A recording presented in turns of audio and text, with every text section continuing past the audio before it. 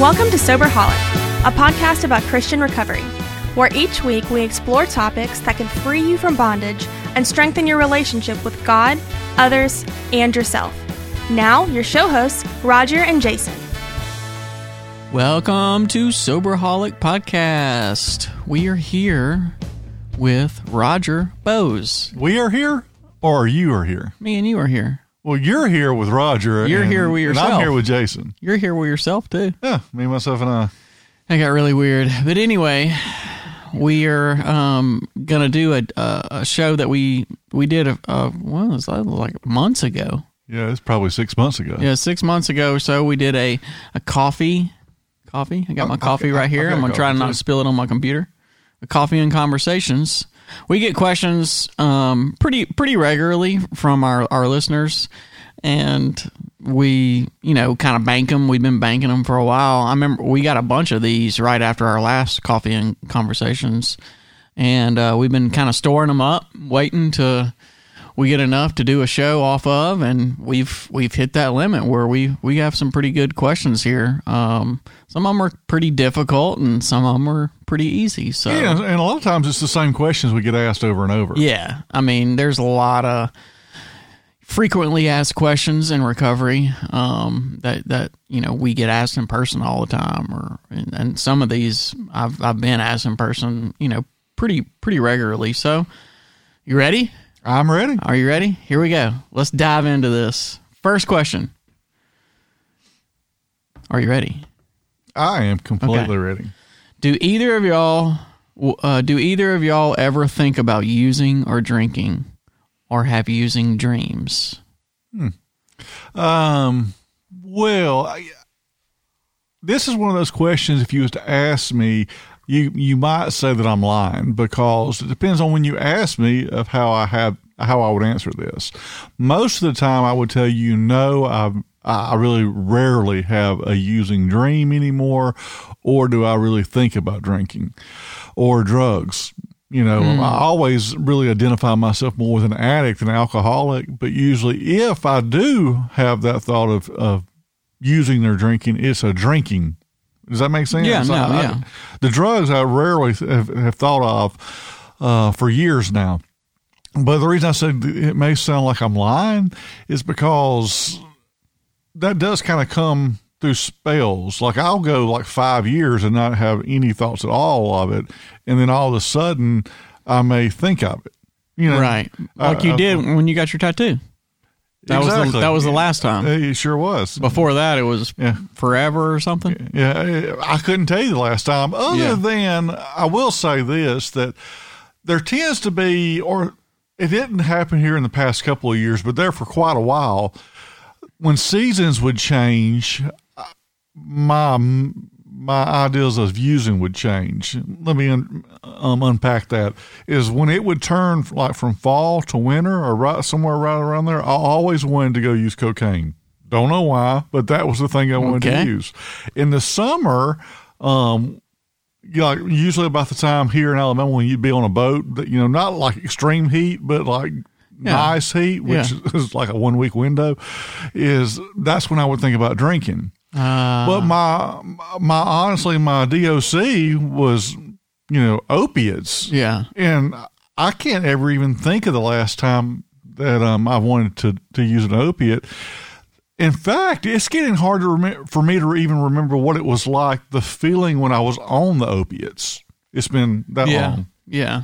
For me, I can't remember the last time where I entertained a thought of wanting to use or drink. I don't really count those times where you're passing a billboard with a beer, commercial on it, or seeing a beer commercial on TV, and you're like, that'd be nice. I'm not really talking about that, because that happens, I saw a Blue Moon commercial with the orange and everything the other day, and I was like, that looks good. But I mean, I'm not counting that. I'm talking about really entertaining the idea of drinking or using. And it's been years for me in that regard. As far as the dreams, I would say about every 6 months, 4 to 6 months or so, I'll have a dream. But what's weird about it is 90% of the dreams I have, they're always drinking. And I did drink alcoholically, but that's not really what kind of led me into recovery. It was drugs.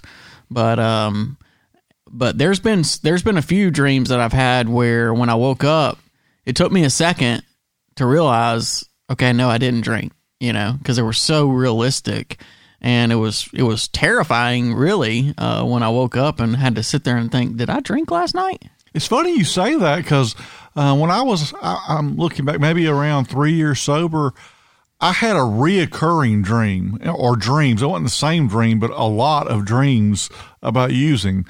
And it almost got to the point where I was like, am I sober still? It's not like every morning I would have to wake up and have to question myself. So it was almost like after a few months of this, am I even sober? Yeah. Have I really used? There was one time early on when I was going to meetings, I'd been sober, I think about a year or so, where I had a dream that was so realistic that I literally had to call one of my friends that was, always at the meetings with me and ask him, was I at the meeting last night? And he said, yeah. And I told him why I was asking, and he was like, what? And then as soon as he said I was at the meeting, then it kind of dawned on me. I was like, that was just a dream. Right. They are that realistic, which is crazy to think about now, that they can be that powerful. But to me, the way I look at the dream thing is it's probably going to happen from here on, and hopefully with less frequency, but it doesn't happen a lot now, but it still happens. Am I mistaken? Because I could be, but I think about a year ago when we first started this show, you were having some dreams, and correct me if I'm wrong, because I could be, but didn't you say you were having a lot of dreams about using, but you never actually got to use it? You was always like running from the cops. Whenever I do have dreams like about actual drugs, I never get to actually use the drugs. I always just have them, and it's always some reason why I can't use them, like I'm running from the cops the dog chewed it up or something. And so I'll always wake up and be like, that's strange. But anyway. I thought that was you. That was me. Telling me about that. So. All right, well, our second question is, what are some good things to look for in a sponsor? I mean, the way I was always kind of taught this, and I still agree with this and endorse it, is you want to look for somebody who has something that you want. So, who has, who's working a good recovery program, obviously. But I mean, even past that, just like has some kind of stability in their life, because when you're early on in recovery, you're looking for a sponsor. You're not looking for somebody who can't keep a job, who's burning through, 3 marriages since they've been sober. Or, I mean, that's not what I was ever looking for. Yep. I could manage to pull that together pretty easy. Who has a driver's license, somebody who's kind of further down the road in recovery than you are. As far as time-wise, I've seen this all over the map. I mean, I had a guy one time who had 2 weeks sober ask if he could sponsor me, and I had more time than him, and I was like, dude, nah, I'm okay. Right. I'm okay. I'll find somebody else. You don't. I'm not saying that there's a hard time limit that, hey, you got to have this amount of time, but I mean, I was always told early on that, you don't need to be thinking about that until you at least get through the steps, and then I think there was a rule, an unsaid rule in the meetings I first started going to, where it was like, my sponsor told me, don't worry about it until you've been sober at least a year. Yeah, that's, and again, you and I started in AA, and so usually at our group, because we went to the same home group too, and I know this would fluctuate at different groups, but usually it would take about 9 months for somebody to work through the steps on average. Yeah. And like my sponsor wouldn't even start the steps with people until they was about 2 or 3 months sober, because just wanted to see if they were committed. But, if you look inside of a CR meeting, I've seen people finish the steps in, 4 months, and, because they're done a little differently. So potentially, if you're just looking for somebody who's worked the steps, they could be 4 months to a year sober. I don't know that it really matters so much more so than the things that you were talking about of someone who has these things that you want. That's what probably the best advice I've ever been given. Find someone who's living a life that you want to live. Right. But, I would even take it a step further, like with my first sponsor. He had a lot of things going that I did want, but later, the reason I asked him on top of those things was because I knew that he was blunt, very blunt. He did not care about my feelings, and he was very adamant about that. He was worried about my sobriety. I needed someone like that, but talking from like my wife's point of view, she's told me many times that she would have not gotten sober with someone like him. Right. Because she just, he's an arrogant jerk, Now, looking back at it as we grew and our friendship grew, she understood him. But at the beginning, she would have never understood him. Right. So you're saying don't necessarily get somebody who's the most like you or that you have the most things in common with, but somebody who's going to be the best for your recovery. Yeah, because he was not the one. I mean, at the time, I was probably 24, 26 years old, and he was pushing 60 or over 60.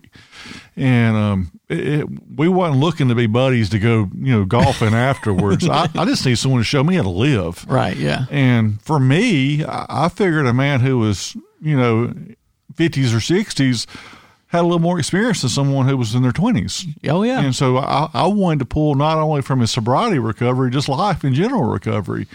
And there came a point where, I had to find a new sponsor. And that's happened different times throughout the years. First time with him, he passed away. And so it's kind of hard to sponsor with that. But, I still hold on to what he probably taught me more so than any of my sponsors. Sure. Yeah. But those are definitely what I would say is don't just go with someone only because they have what you want. It may be that you need someone a little more hard with you, or it may be someone that you need a little more compassion from. Yeah. I don't know what that is for you. Right. Next question is, what is your stance on medications? And these next two came from the same person. So the first one is, what is your stance on medications for mental disorders such as depression or anxiety? Depression or anxiety medicine. That's what or like bipolar or just mental health.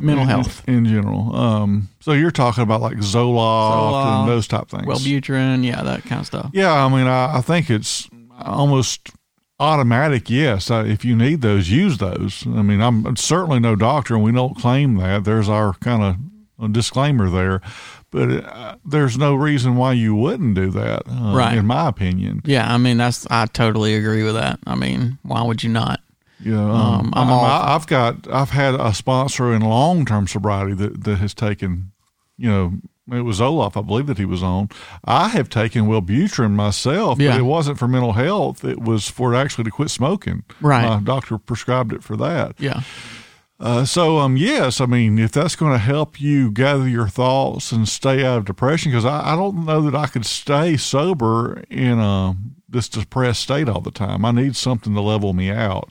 Yeah. But I say that not with drugs and alcohol. Right. I had to find a new way to live. Sure. And so I ditched all the mental health things, especially like with me losing my hand. There was a lot of PTSD and there was some issues going on in my life. And I just chose to medicate that with drugs where there was probably a much safer alternative. Right. I think, and I don't know, I don't want to read into this question, but like I've seen where in some Christian circles, especially, that people think you don't need, mental health medications or whatever.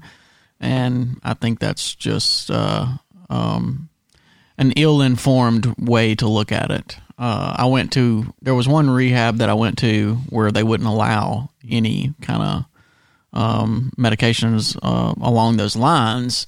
And I would see people come in and they would stop their medication cold turkey, and it would not go so well, And so I definitely totally agree with you on that. So are you even, well, I guess it's not you, but I mean, what about like your heavier ones? And I can't name all these, but like lithium. Depakote. I don't know. Yeah. Are we classifying those in there as well? Yeah, antipsychotics, stuff like that. So, yeah, I mean, I think that it's needed. The one thing I do believe that I could say on it is that I guess I've probably never really met anyone who was in drug addiction as hard as I was, and it's hard to classify all this, but they had the same sort of addiction that I had who wasn't bipolar. Right. When they come in, they say, "Oh, I'm bipolar," and I almost stand behind this. "Oh, this is my defense. I'm bipolar."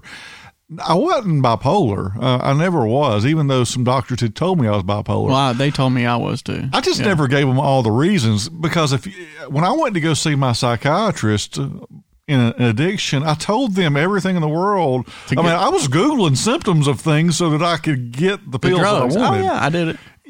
So yes, any doctor would give me clinical diagnosis of being absolute crazy because I'm needing more pills. Yeah. So if you're not being honest with your doctor and he's trying to treat symptoms of something that's not even real, I would say before we even get to the medicine issue, are you being honest with your doctor? And if you're sincerely being honest with your doctor and yourself, then yeah, if medicine's needed, then take the medicine. Oh yeah, definitely.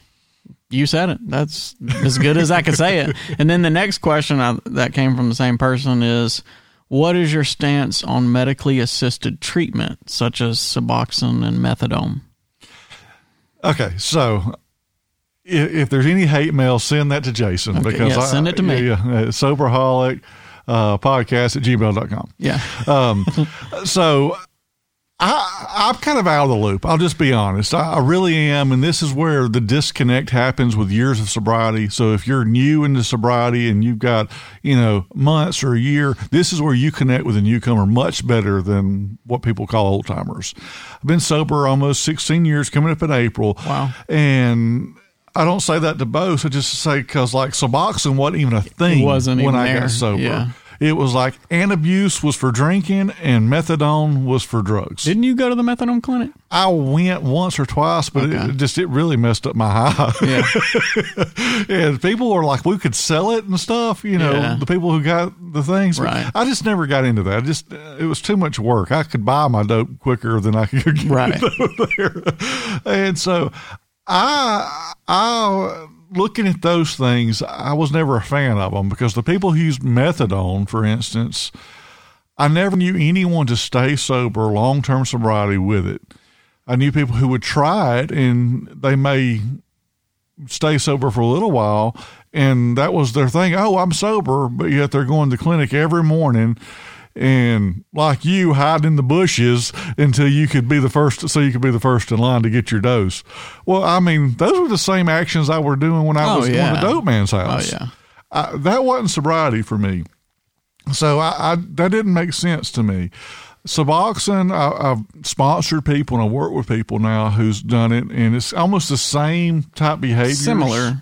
That I've seen, except you don't have to go. You can get it at your house and you have it, and it's a maintenance type thing. Again, I've never even seen a Suboxone strip. I mean, so that tells you how disconnected I am from that. But if that's the only way for you to come off heroin, yeah, I guess that's an alternative. But there has to come a point where you come off of that too. Right. I personally don't believe that is the way I want to live the rest of my life, is on those drugs. Yeah.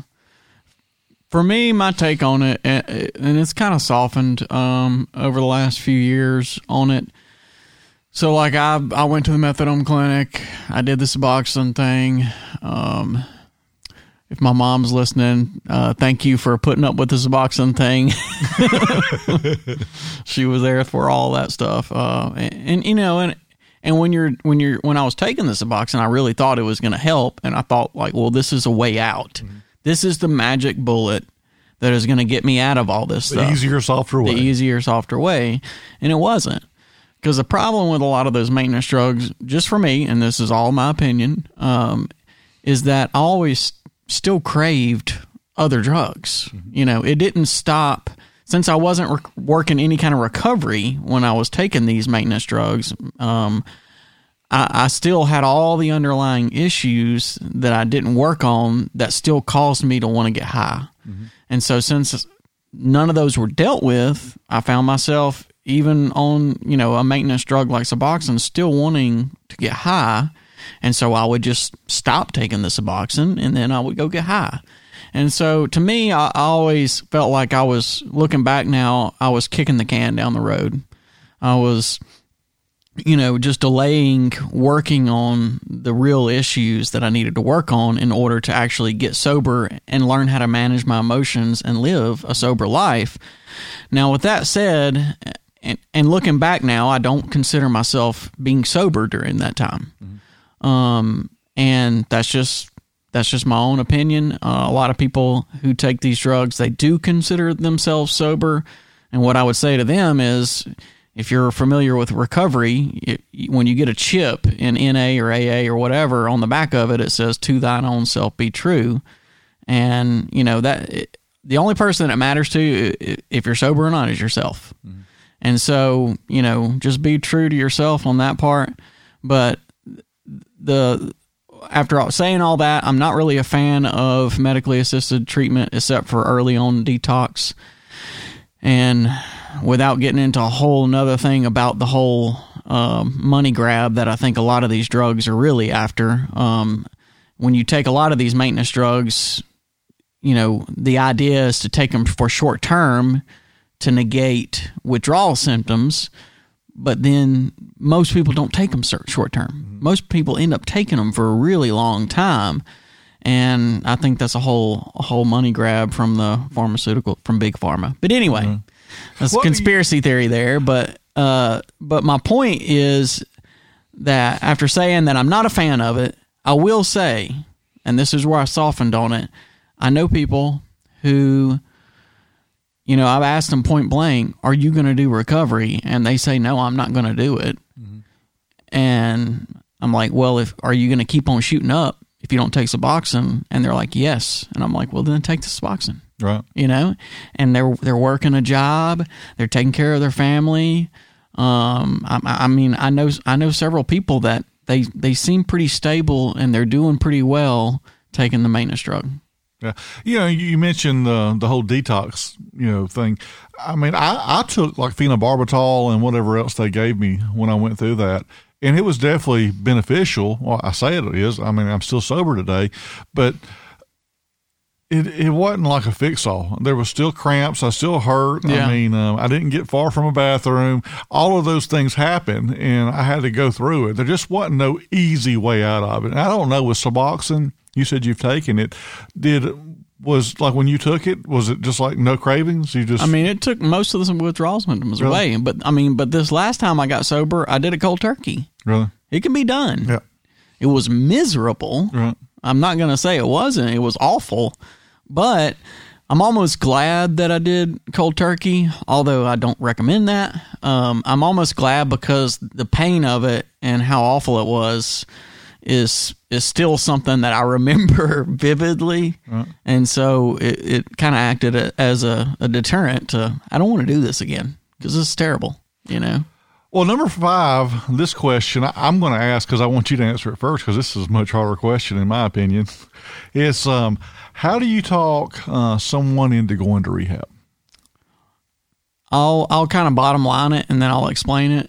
I don't think you can. Yeah. A lot of times, and I'm sure you get these phone calls too, a parent of a parent or a loved one will call us and will ask me, "Hey, so-and-so, my son or my nephew needs help. Can you talk to him?" And what they're essentially wanting me or you to do is talk them into getting treatment. Can you fix them? Yeah, can you fix them? And I really can't honestly think of anybody who I've ever talked to in those type of situations that they actually went. I think you have to actually want to get help. If somebody doesn't want to get help, they may need to get help. Their life might be totally spun out of control. They might be getting arrested. They might have overdosed and all those things that I've experienced in my own life. I needed to get sober for a long time. I needed to get help for a long period of time, for years. but it was only when I finally wanted to that I actually got help. Without the desire from the person to want to get better for themselves, it's just they're not going to go and seek treatment. I agree, but here's maybe a different perspective to it. Is I've had those same calls. Family members want you to fix somebody. And first of all, I usually say, okay, you have them call me, and that's kind of the standard thing you and I both have done. Well, they've called me, and maybe we'll sit down and meet. Usually, I try to meet in person sometimes, because it just seems a little more personal, and they can see that I'm a little more genuine than just someone trying to give them some advice. And I share with them my story, and I've had this happen a time or two throughout the years, and they're dead set on not going to treatment, and I'll explain to them the benefit of treatment. And that may change their position a little bit. But usually what happens is these are the main reasons I hear people don't want to go to treatment.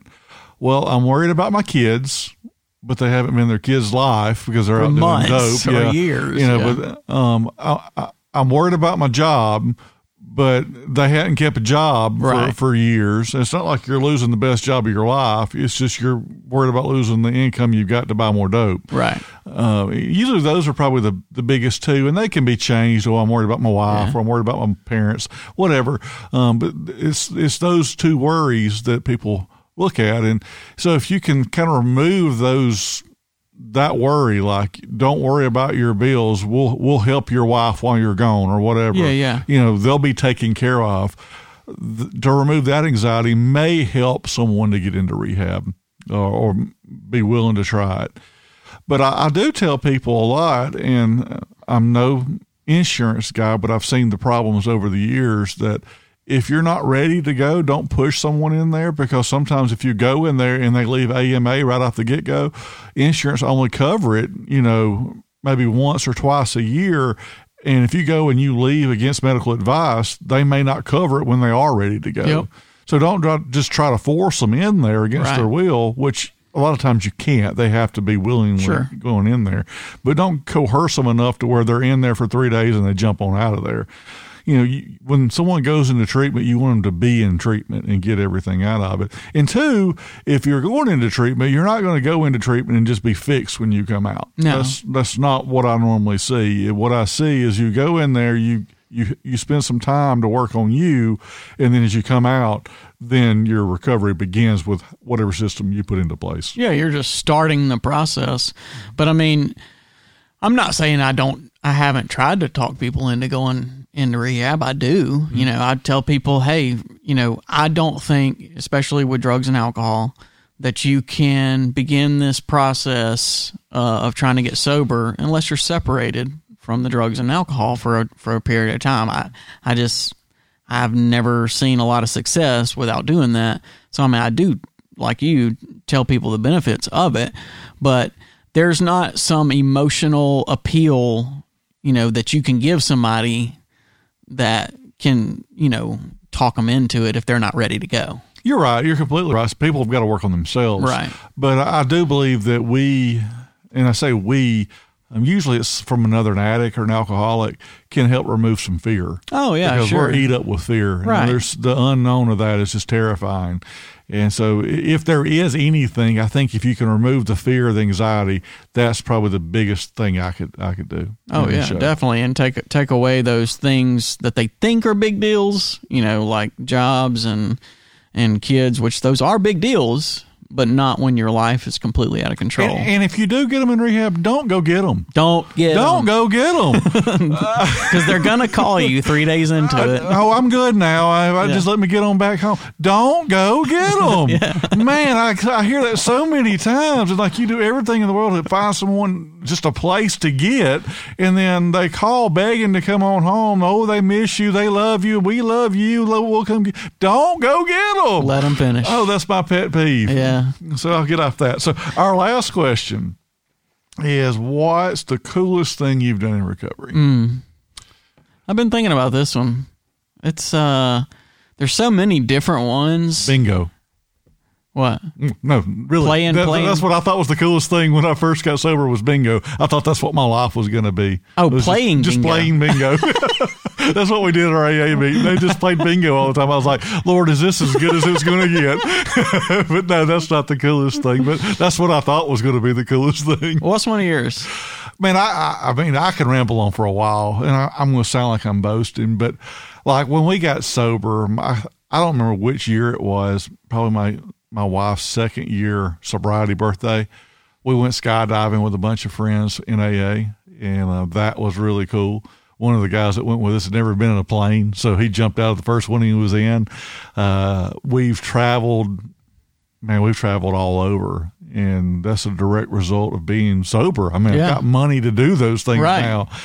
And so me and my wife, we've traveled, to several different countries, all through the Caribbean, looking at different islands on cruises, and we've just really enjoyed doing those things. Been on a lot of cool hunting trips, and I'm not a wealthy guy. I've just been able to have money now that I'm not doing dope. Well, yeah, that's a big deal. Yeah. I mean, it's a big difference. Starts adding up when you're not spending $200 a day. Hey, man. One for me, obvious, is getting married to my wife, Dakota. You always say that so that you can sleep with the same bed at night. I know, because she's like screening your conversation. Oh yeah, she listens to all these to see if she's mentioned. So there you go. Love you, honey. Okay, what's the second, which would really be the first? Now that you got that. No, I guess for me, like the coolest thing, and one of the things that I thought would never happen is finishing college. It was one of those things where for 15 years, I was like, it was in the back of my mind, like, I really want to finish my degree, my bachelor's degree. And I was like, there's just no way. I owed a bunch of money. There was a bunch of hurdles in the way. And when I got sober, those started one by one falling down, and all the dominoes fell to just line up to where I was able to finish my bachelor's degree. And hopefully I'm about to continue on here pretty soon with my master's. And that's one of the biggest things, that I never thought was going to be possible. One, because of all the financial things, and then two, because like I thought mentally I would never like be restored enough to even be able to do school again. I thought I had fried too many brain cells. Just mentally wasn't able to do it. Yeah. See, that same thing happened with me. I was able to go through school and finish up. And I mean, there's just so many things, man. Just like running. We talk about that a lot. Yeah. But you still do it and I don't. But to run a marathon, that was a big deal. And I could have never done that doing dope. Nope. There's no way. Yeah. Even doing meth, I couldn't have done it, which I would have done meth to say, oh, it's going to help me do better. That was the way I would think, Yeah. But no, that wouldn't have ever worked. So, I mean, I could go on forever about these cool things. Because those are just experiences that I'll have forever now. Yeah. I mean, a couple from last year, like one was going to Peru on a mission trip. Like I remember being in Peru going, being thankful that I can do stuff like this now, and I'm not so consumed with myself and so consumed with a drug addiction that I can think about other people and try to help, in different ways through those things. And then at the end of last year, I got to preach at my church for the first time, things that 10 years ago, if you would have said, this is what you're going to be doing 10 years from now, I would have laughed at you. No, there's no way. There's no way I would have dreamed that God would have given me what I've got. And so if you're listening to this, there are better things than bingo. There really is. Yes. Your life does not end with bingo the rest of your life. Yeah, and that was the blessings of sobriety. Some of them are just things that happen when you're just sober, but a lot of them come because of if you work a program of recovery and you work on the underlying issues and you clear away all the wreckage of the past and everything, the blessings that come out of that are just unbelievable. Mm-hmm. So, well, that is another one that we've come to the end of. Send your questions. Yep. Send your questions to soberholicpodcast@gmail.com. Send us a Facebook message, Instagram message on there. We're on all those places. Send a question. If you got a question for Roger, a real hard question for Roger, send it to him. I'm ready for hard questions. Yeah, I enjoy hard questions. Some of these were some good ones. So, and when we get enough of them, we'll do another Coffee and Conversations. That's good. And if you haven't, go leave us a review on wherever you listen. You can rate it or review it, or you can do both. Probably the best way to do that is Apple on their podcast platform. You can go there and do that. And go like us on Facebook if you haven't yet. But with all those, man, we're done. Done. So that's another one in the books. I'm Roger. I'm Jason. We're signing out. Thanks for listening to Soberholic with Roger and Jason. If you like the show and want to know more, check out SoberholicPodcast.com. Please remember to leave us a review on iTunes or wherever you listen to podcasts. See you next week, Soberholics.